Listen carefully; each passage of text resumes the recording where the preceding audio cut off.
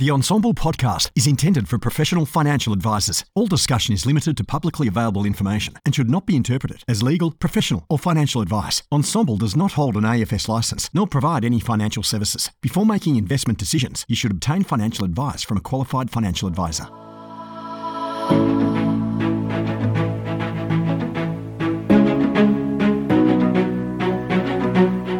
G'day, Clayton here from Ensemble. Thanks for joining me for this podcast. It's a pleasure to be able to do this from time to time.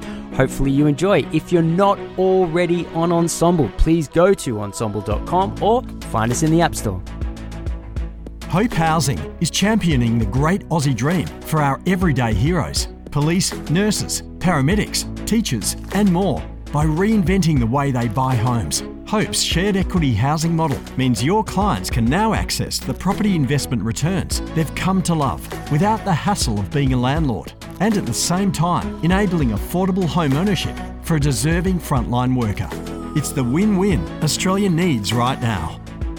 G'day, how's it going? What do you know? Strike a light. I'm here with Chris. Mate, thank you so much for joining me today. Great to be here, Clayton. Yeah, so we've the last couple of years have bumped into each other over in Cebu, which is VBP's HQ. Mm-hmm. Yeah. And we just the amount of time I spend laughing talking to you was reason enough to have you on the podcast. But beyond that, you know, you've got this long career in financial planning. You've certainly got this interesting sort of experience in the world of associations. Mm-hmm. And, you know, that then sort of goes into what would you call it, like dealer groups and licensing, and then of course what independence is. And there's an interesting sort of thread that I'd like to sort of sort of follow with you. Let's start at the top.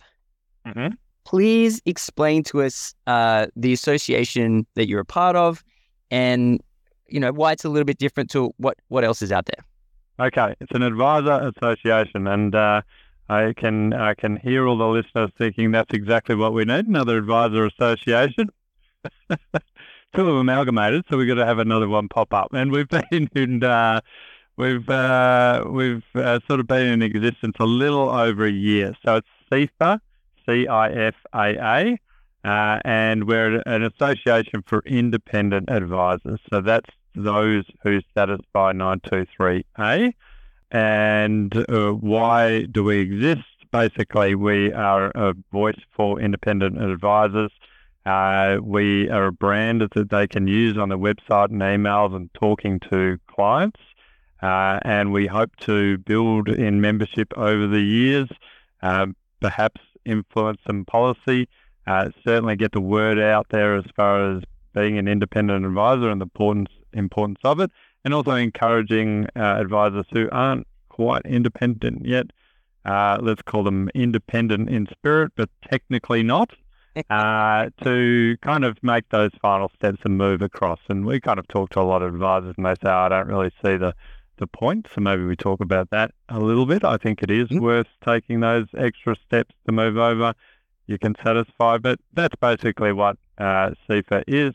Was a membership for financial advisors who are independent. Right. And here's an interesting question. Before we even get to, you know, as you mentioned, what is the point or not? What do you find is the limiting factor to what's generally or the most common reason that a certain advice process or business model, what gets in the road of qualifying in the first place? Like what is sort of the general environment that you come across that you think, this happens all the time, but it's real simple, I assume, to do something else. Yeah, so to be independent, you can't receive any commissions, you can't be associated with, a product provider or a bank or what have you, and you can't charge in any other way that might influence the advice. So the main two that sort of disqualify you are receiving insurance commissions and trail commissions, any of that, and being a part of a dealer group. So those are the big two. And I'd say for a lot of people, they are charging flat fees. A lot of people have structured their business now so they're not taking the risk commissions. Yeah. But they're still a member of a dealer group and they haven't quite made that move to their own AFSL or what have you. That So you have to be self-licensed. Specifically, you can't use someone else's license. Yes, unless that license is specifically, they're all independent advisors. If one of those advisors takes a commission, then that sort of disqualifies the lot. Got you. That makes sense. Okay, so, I mean, if we look at even the last month or the last quarter, I can't remember. I was looking at the data on wealthdata.com.au. Shout out to Colin. I was looking at his data the other day, and there was 100 new licensees in the last, whatever the period was, and 60 of those, so the majority, were of either one or two advisor practices, which I mean tells me automatically that, or even though they're smaller businesses, it's easy to tell that they are certainly like self-licensed. So it's kind of the transition period or the trend is aligned, to a big dealer group, and then typically to a smaller dealer group, and then you get the courage to kind of start your own license. That kind of looks to be the trend. So that's certainly happening. Do you expect this to continue? And I guess, what do you see as the benefit, or where do you see advice going as a result of it? So yes, I would expect it to continue. I think there's going to be a lot of people getting their own license. There's going to be a lot of people sort of joining up with other firms, and then they go out and get their own license. I actually spoke to a group of advisors I know when I was a part of a dealer group. They were part of the same dealer group, and they were tossing up, okay, do we get our own license or do we move to another dealer group? I think the experience, unfortunately for people in dealer groups, there's going to be a lot of movement. This dealer group's been sold to them and what have you, as we can see that's sort of happening a lot at the moment. And the problem is if they go, oh, we don't like who we've been sold to, we're going to move to another dealer group, and then all of a sudden that dealer group's been sold to another group, and it's just going to be this sort of continual change. And I think obviously advisors have had a lot, enough of change for the moment. Thank you very much. Yeah. So the own AFSL is somewhat of a scary option. It's not all available to anyone. You obviously have to have a certain size or be willing to sort of take on that workload. It does take time, and you've got to do it properly. But if you can do it, I would recommend doing it. It is well worthwhile. You can set up your policies and your procedures and practices in a way that suits your business, makes sense to your business. You don't have to have compliance for the lowest common denominator. All makes sense. You make a decision's made, and then you run your business properly. So I think it's worth doing, yeah. Interesting. What's happened? Well, what do you feel has been the result since moving into an independent license, since being qualifying for that independence tag? Have you? I mean, there's a couple of ways you can kind of view it. There's obviously like business performance, revenue. There's also sort of that internal feeling of pride, right? Mm-hmm. There's also the impact of what your clients think. If we kind of sort of picked apart those three, what's the emotional reaction that you get from it? What's the professional result that you've achieved? And kind of most importantly, do your clients care? Good question. Well, so I've sort of started the practice and wasn't intentionally, I've got to satisfy these rules and I want to be independent. And so that's going to be a massive advantage. I just actually made these decisions and then realized, okay, I did have a tiny bit of insurance commission. I was a member of a dealer group, but then we set up an AFSL, and I went, actually, I can just make a couple of changes. And Robert, your father's brother, we're independent. We can do that. So now having done it, I don't know why I didn't do it earlier. It's one of those things you don't really realize the benefits until you've done it. And I speak to a lot of advisors, and it doesn't take much. I spoke to one the other day, and he had a tiny bit of trail commission. It wouldn't have been that difficult for him to make that change, but he just said, I don't really see the value. And here's the key thing. Clients are looking for independent advisors. There is some information out there, and it's getting out into the general public. It's not a massive wave at this stage. We do think it's going to grow, but there are people who are seeking out advisors who are independent. So I know I can see who's come from the CIFA website to our website. Over the last month, there was like 15. So that's not bad. So we are getting clients who are searching out for independent financial advisors. But if you're not independent, they don't actually ring you and say, oh, by the way, I was going to make a phone call, but I see that you're not independent, so I'm not doing it. So you never see that value. They don't tell you. You don't see that. You don't see that loss. But it is there.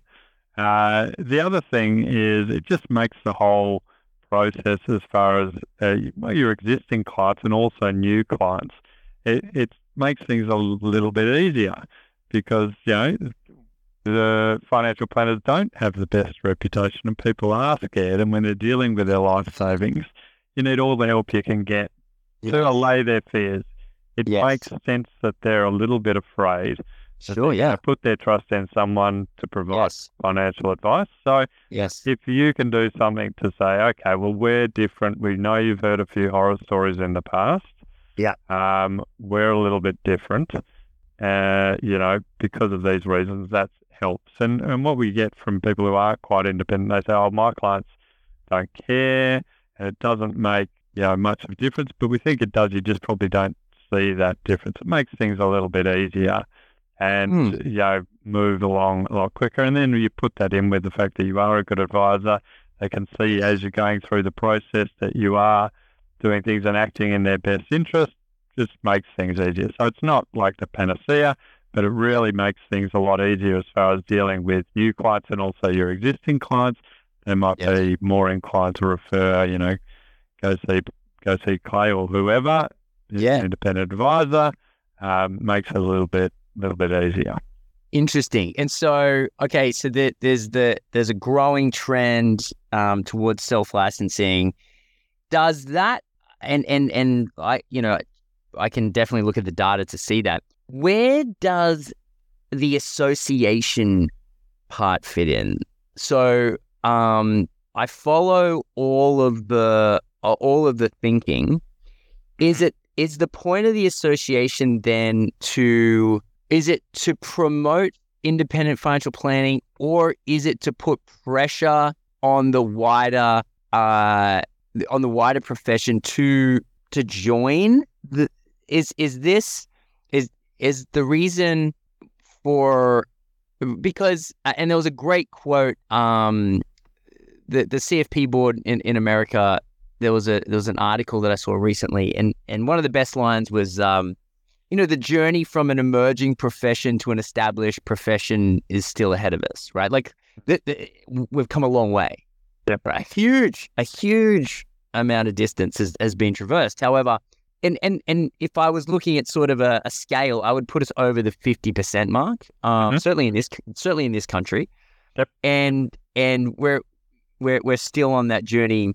Is the association designed? We've got the FAAA now, right? Like, which is it's a big association, the main two combined. Is the point of CIFA to say to the FAAA, hey, we should be doing this? Or is it to say is it to be more, I guess what I'm saying is it for the profession and the professionals, or is it for clients and to educate them? Or is it both? It's both.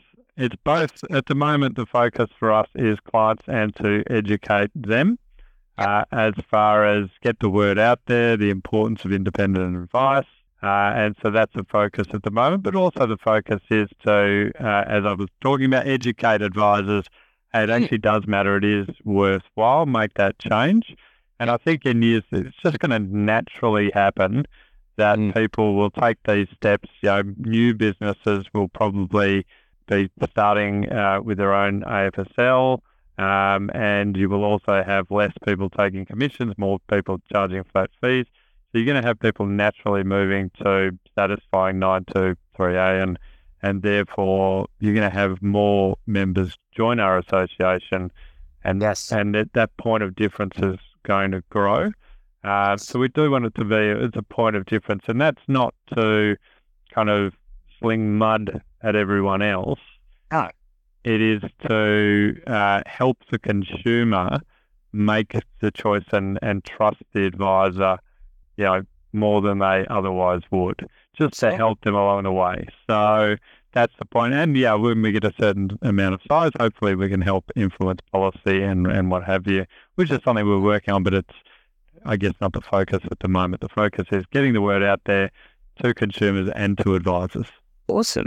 I got some kind of questions around self-licensing in the sense of the business models that kind of pop up. We're seeing sort of the growth of the asset consultant. Real interesting story. I've kind of done a bit of a deep dive on this recently. So early 2000s, all the super funds have asset consultants.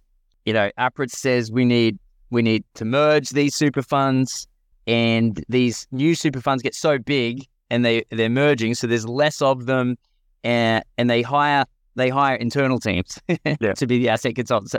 So you've got this kind of list of asset consultants who go, okay, well, there's not a lot of business anymore in super funds, and sort of move down to the financial planner level, and the financial planner levels, they were originally kind of looking at research with Morningstar and Lonsec and Zenith and whoever else, and they've kind of replaced that with the asset consultants. And so there's kind of this interesting situation where, as financial planning companies have gotten bigger, the asset consultants have shifted their views from super funds to advisors.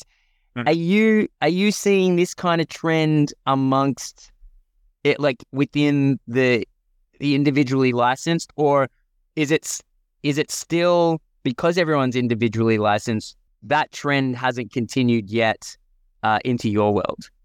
It's not. I'm not so much seeing it with the smaller firms. I am a little bit, and again, I guess with the independence piece, you do need to be a little bit careful if you've sort of got your own discretionary accounts or what have you. That's not influencing the advice you are giving, and you're not basically trying to get everyone's assets on board with your firm. So what you might be able to say to the client is, which I'm sure advisors do, hey, look, we're going to look at your situation, we're going to look at all your assets, and we're going to put you on the right path, yada, yada, yada. But if you have a certain super fund and that is the right super fund for you, and there's no real amazing benefit for moving elsewhere, we're going to leave you exactly where you are. And I think that's the right thing to do by the client. And it does become a conflict there if you've got, these are our investments, you do great investments. There's going to be this incentive to, well, I want to get as many people on those investments as possible. That's a very interesting point. Yeah, because typically there is whatever amount of basis points, there is typically an incentive there. So I understand. So I guess in the independent world, there's not a lot of SMAs. No. Interesting. I get that. Yeah, right. That's a super interesting data point, considering the rise of the SMA, but that might actually be a hindrance for some people to join. Definitely. Yep. Yeah, right. Nothing in the legislation that specifically talks about that.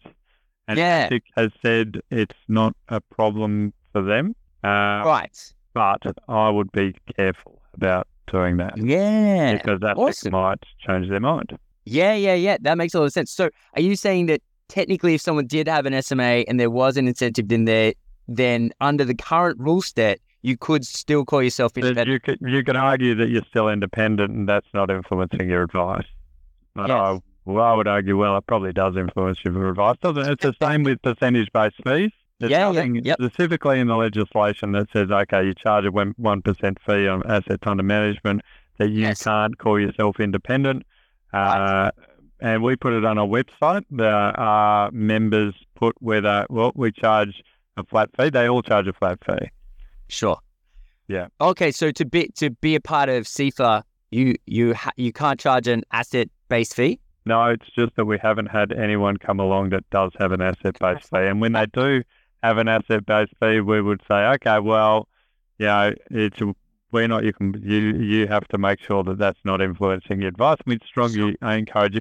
And my experience is most people, they've set up the firms their way just because they think that's the right way to charge. And yes, I think it is the right way to charge, and most people are moving that way anyway. So yeah. Oh, look, absolutely. I tend to agree. It's quite funny. If you go back almost 10 years ago when Ensemble was known as XY Advisor, and we're all running our own financial planning practices. A lot of us, quote unquote, younger, we weren't, kids, but we were, like late 20s, early 30s, and we had our financial planning companies. All we had known was asset-based fees. And so I'll never forget, one of the very first things that we learned about was sort of stripping out, okay, well, this is financial advice and it doesn't have an asset-based fee. And then over here is an investment fee and it does have an asset-based fee. I remember that being one of the very first sort of concepts that I learned about, when I opened my first my financial planning company. And that sort of premise really took me and, the other founders, but also all of the financial planners who were around, formerly XY Advisor at that time. We kind of all went through this huge journey together where, because the interesting thing about charging a flat fee, to me, the interesting thing is it forces you as an advisor to identify what it is that you do for a client. Mm-hmm. It then forces you to learn how to do that better. So you then go through this, multi-year long process, often decades long process of further articulating and identifying what that financial planning value is and how you can get better at achieving a better outcome and a more valuable outcome for the client. So at its base, yes, it's flat fee versus asset fee, but what it means in a career is kind of two very different outcomes. If you're charging an asset-based fee, you're always going to be focused on the assets. Whereas if you're charging a flat fee for financial planning, you're constantly at a micro level on a daily and weekly and monthly and yearly and bi-yearly process. You are focused on what the outcomes are and ultimately identifying them and improving on them. Yeah, that's right. I remember when I started my own firm, I actually came from a stockbroking background. Right. I knew a lot of financial planners, and a lot of them said, hey, that's silly, don't go with the flat fee thing. You've got to charge some level of percentage, da-da-da-da-da. And I'm really glad that I kind of stuck to my guns on that one. And you're right, it does force you to change the way you, pitch your services and advice and the way you deliver that. And importantly, you'd need to be able to say, okay, well, you're going to agree to pay me a fee before I give you any sort of advice. And once you've agreed to pay that fee, the advice that I give won't really matter to me as far as what I recommend. That's not going to change the amount of money I receive. That's really helpful. Helps the clients understand, okay, well, this guy is going to give me the right advice. He's not going to try to sell me anything afterwards. Yeah. That really helps, I think. Yeah. Here's a question in regards to an ongoing service arrangement, right? Because another kind of subject that I used to think a lot about, and I still do to this day, even though I'm no longer a practicing advisor. What's your main goal in an ongoing advice environment? Is your main goal to say, here is what we discussed, here is what you wanted, this is the journey that you're on and how closely these results are tracking to it, and here are the kind of the milestones that you've achieved, that you've achieved, and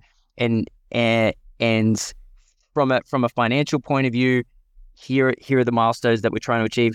Like, do you try to share with your clients on a yearly basis how close they are to achieving both, lifestyle and financial goals, or is there something else that you do? Well, we've largely got a retiree client base, so we're retirement planning focused as an individual firm and everyone. So I guess I'll talk through the onboarding process and what we tell clients. So we have, I guess, as most advisors do these days, you say, okay, come in and have a chat. We're not going to deliver any advice. By the end of that conversation, we'll be able to give you a quote on this is what we're going to help you with and this is what the fee is going to be. And our firm, we quote an initial piece of advice fee. We're going to get you from where you are right now. We've gone through this process. We've delivered the advice and then we've implemented that advice, and that's going to cost this much. And then the client will inevitably say, well, are you going to charge me anything after that? So what we tell clients is if we see value in an ongoing relationship, we will offer that to you and you can choose to take that up or not. Importantly, there's no obligation to take that up, and we're not structuring our advice to try to lock you into anything. We're actually doing the opposite. We are trying to make it as simple as possible for you. So if you are that way inclined, that you can manage things going forward, you can choose to do that. And some people do that, and other people at the end of the day say, no, I would like to engage you again for this next. We do 12-month contracts. Right. So, okay. So then we get to the 12-month contract day, and that was your original question. What do we essentially do? Retirees. So a lot of the time their goal is, I want to live a comfortable retirement. I want to know if I've got the money at the right times. I want to know I'm not spending too much. I want to know if I can spend a bit more, yada, yada, yada. So it's not so much as the accumulators do. They say, well, I want to get high, all these things. Yeah. They're probably at a point in their life, a lot of them, not all of our clients, some sort of have goals and aspirations. But a lot of people, it's just, I want to help the kids. I want to not have to worry about the money and what have you. So what we do is, okay, well, if we are looking after your situation, we're going to be available throughout the year. Any sort of changes, and we will be there for you. Particularly any sort of big movements in the markets, we're going to be available for you and help you with that. If there's, quite often there's nothing, we'll have an annual review. We'll go through everything. We'll recommend any changes. So it's a typical sort of vanilla offering that most financial planners, will offer. Cool. Excellent. Aged care. So one of the super interesting things, or one of the super interesting trends that I'm seeing in financial planning sort of on a global scale is because advisors, it's quite funny, the results of really good financial planning. Like sometimes they're totally unanticipated. Like, so, I mean, if you talk about insurance for a second, right? Advisors were so good at giving giving insurance advice and making sure that every single one of their clients who were even remotely close to a claim got paid, that in Australia kind of almost bankrupted the entire industry, and the government had to come in and say, well, no, you're not allowed to do this. We're going to make it, like a lot harder and ultimately a lot more expensive, just so that the industry can survive. So that's that's a wild outcome from good financial planning, right? Another really interesting outcome from good financial planning is the fact that retirement advice is really now genuinely turned into intergenerational and aged care. It's almost like it used to be that retirement was like, oh, okay, we hit retirement. Now that's the second last phase. Now there's this whole aged care phase, and you've got a lot of people with a lot of money who are not, don't spend it all, right? So, and obviously with health, life expectancy going up, there's a lot of people continuing to live long past their ability to spend it, so to speak. Because you're as a retirement sort of focused practice, do you wade much into the aged care, or do you sort of, when things are getting to that stage and you're talking with the kids, does that move on to somewhere else, or do you like to keep it in-house? We've been really I guess, strict as to keeping within our swim lane as far as we're providing retirement advice. I'm really glad I did that. I had so many people telling me, you have to do risk and da-da-da-da-da. So I've kind of stuck to my metals there over the years and not moved outside of it. But if we did move outside of it, it would be really about providing more advice and services to the existing client base that we have, rather than finding a new client base and services to that. So the things aged care planning and estate planning are the two keys which we are moving towards, and that might take a little while. But at the moment, we provide relatively simple aged care advice and help in that space, and otherwise we refer out. Awesome. It's the same with the estate planning. We kind of looked at estate planning, and we've made a compliance decision not to go down that road just yet. Yep. But we might at some point in the time look at that. But those are the key. Not that anyone sort of starting out and trying to decide where they're going to focus, I would say focus on a particular demographic, type of client, a persona of client. And if you go really narrow, like I'm going to focus on school principals and provide advice to them, or you can go a bit wider like us and go, well, I'm going to do retirement planning. But if you're looking at your website and it says we specialise in, and it lists 15 things, you do not specialise in anything. So don't do that. And I'm really happy we did that. It makes, if we do get a client who doesn't fit the demographic, we're going to refer them on generally, unless we really think we're the ones for them. But if we get a retiree client and then they go and see 3 other financial advisors, the other ones specialise in everything, we usually get that client because we're really good at dealing with that client, understanding them, knowing everything's sort of pointing towards helping them. Yeah. That is something I'm really glad that I focused on that. And actually yesterday, in a staff meeting, they said, should we actually think about moving and dealing with accumulators? I was like, well, no, actually, we're going to stick with the one client. And if we are moving out, it's to provide more advice and services to that particular type of client.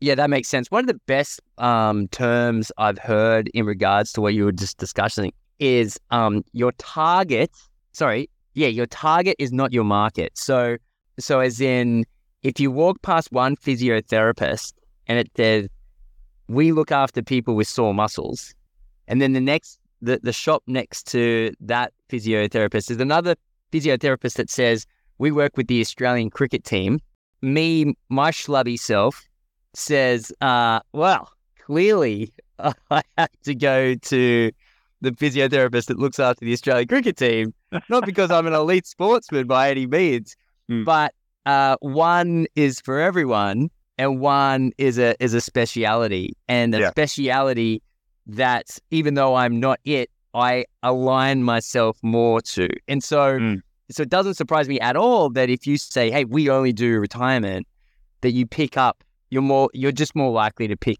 those clients up. And it's a very sort of universal rule. Yeah, there's a cost because there's a demographic you don't get, and they go look at your website and then they don't give you a call. But that's fine. They can go to someone else who is specialised in that area. We would much rather get 80% of the people who we are suitable for come in, have the meeting, and then sign up happily. Yeah. If we're to fast forward, the last 10 years has been just, right. It's been, I think right now it is pretty good. All the successful, great advisors who stayed on like yourself have washed out the lower level of advisors like me who didn't stick around. The cleansing has occurred, and so now it's actually quite it's quite a good environment, right? Like demand is high, which is fantastic. Whether or not QAR comes in, at the end of the day, pretty obvious that there's going to be a winding back of a lot of the issues, or a lot of the red tape. Yeah, red tape, it's oversight. Not so much oversight, but absurd levels of oversight. Mm-hmm.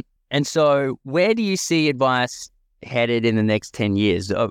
As both a, like a universal look, but also where do you see your practice? Where do you see CIFA? Okay. So I think if you ask this question to most people, they're going to go, I think it's a great industry to be in. I think they're right. It's a great industry to be in. I think demand for advice is as strong as it's ever been. I think the reputation of the industry is on the up. It takes time, but over time, that is going to be a real benefit. There are much higher barriers to entry into the industry that they have been in the past. That does present some challenges. It's also a gift. And hopefully, fingers crossed, a bit less regulatory change. So I think it is a great industry to be in. As far as sort of our firm, well, let's start with the CIFA and the association. I think we're at the moment, we're like a cricket club. We're all volunteers. It's a relatively low membership fee. It's $500 for a year. If you are independent, crazy not to join. So go have a look at the website. I think it will take time because it is difficult to transition to that independent advisor, so you can tick that box. So it's hard to get data on it, but there's probably only a few hundred advisors in Australia who can call themselves independent. I think within sort of 10 years, there will be thousands, and I would hope that will be a point of difference. A good point of difference that just helps the client understand that, okay, this is how it works. I am more willing to trust this advisor. And I'll actually say, because I know people are going to be yelling at the podcast right now, because they're going to be saying, well, blah, blah, blah, doesn't influence my advice. And we know that the point is it could, and it has in the past for some other firms, and it helps differentiate you. I mean, a horrible analogy. We can cut this out if it doesn't work, right?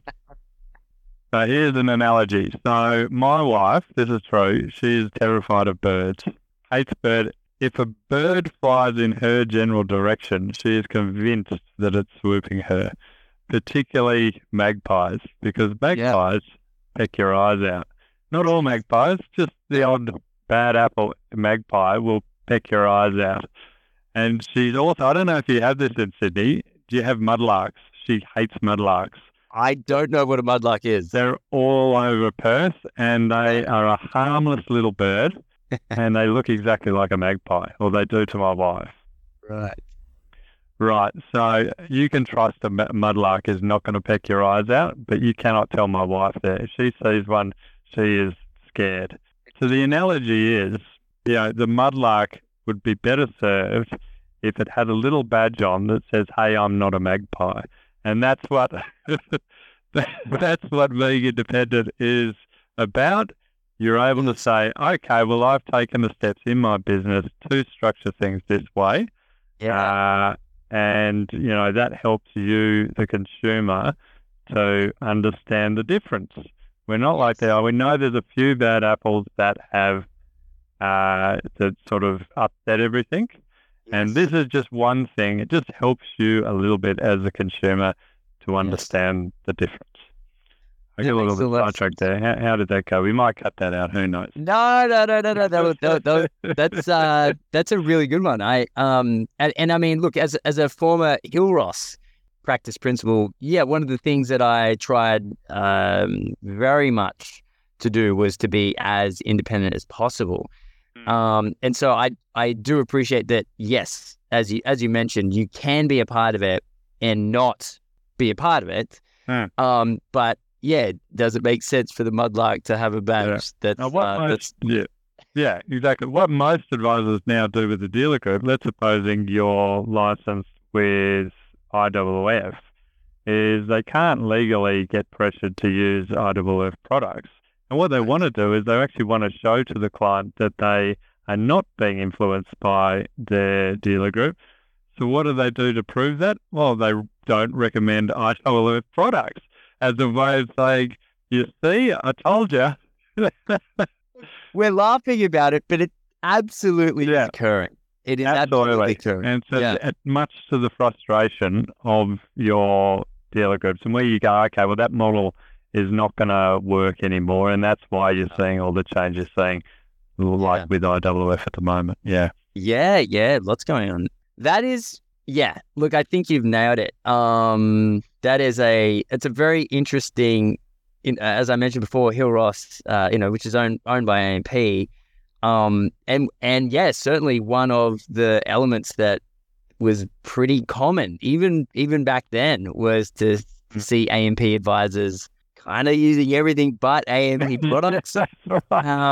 And then it's kind of, well, is the advisor like, now are you sure you're still non-conflicted, because it's almost like that option isn't an option at all now. And like I haven't looked at I haven't looked at sort of the differences in products for quite a while, but there was actually some really good AMP products. Yeah. So you can imagine the frustration of the boards, why aren't they recommending our product? Exactly. It's a good product. Yeah. Oh, goodness. No, you're exactly right. So, mate, I think by the sounds of it, we'll put it this way. I know financial planners who are independent, like 100%. I'm not sure if that they're part of your association or not, but I know that they're independent. And I know, like, when I hear them speak, they do drop it in as a part of their, call it a sales pitch, but a value offering, right? And whenever I hear it mentioned, I'm like, they only spend 2 seconds on it, right? But I always think to myself, wow, like the ability to do that must feel good. You know what I mean? Like it must sound good to a prospective client as well. And so when I was asking you, like, what are the difficulties and what are the benefits, you can definitely see where the benefits are. Absolutely. And you don't have to drum it into the client's head. It's a little, okay, this is something with us. I say it when I'm handing the client the FSG, and I just say, okay, well, look, here's our FSG, blah, blah, blah, blah. And by the way, we're independent, blah, blah, blah, blah. And that's a much nicer experience than handing the client the FSG. There's the warning there, we're not independent. And then you have to explain that, oh, yeah, but it's blah, blah, blah, blah. It's just much nicer. So this is not about, I guess, poo-pooing everyone else. It's about saying, hey, that's actually really nice if you can call yourself independent. It does make a difference. It probably will help in your self-esteem as an advisor as well.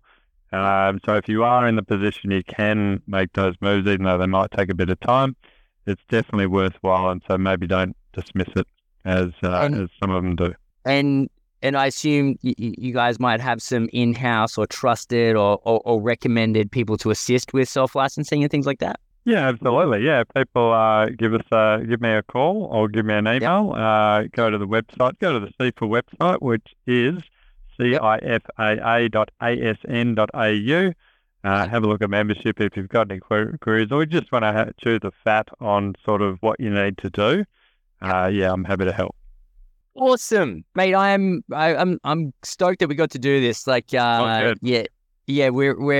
whenever we catch up in the Philippines, we do end up laughing a lot. So you were the first person I met in the Philippines. I don't know if you know this, but I got off the plane, I went to the hotel, I was starving, and I was on the way down to get something to eat, and you were in the elevator, and you said, "Hey, are you here for the conference?" And I said, "Yes." And you said, "Would you like to go out and get absolutely plastered?" And that's not actually what you said, but that's what I heard, and it was a good time. So next time I'll see you there. We'll do it again. So done. Well, mate, thank you again so much for coming on the podcast. And for anyone that wants to reach out, it's awesome that you're available for questions. So thanks a lot. Beautiful. Thanks, guys.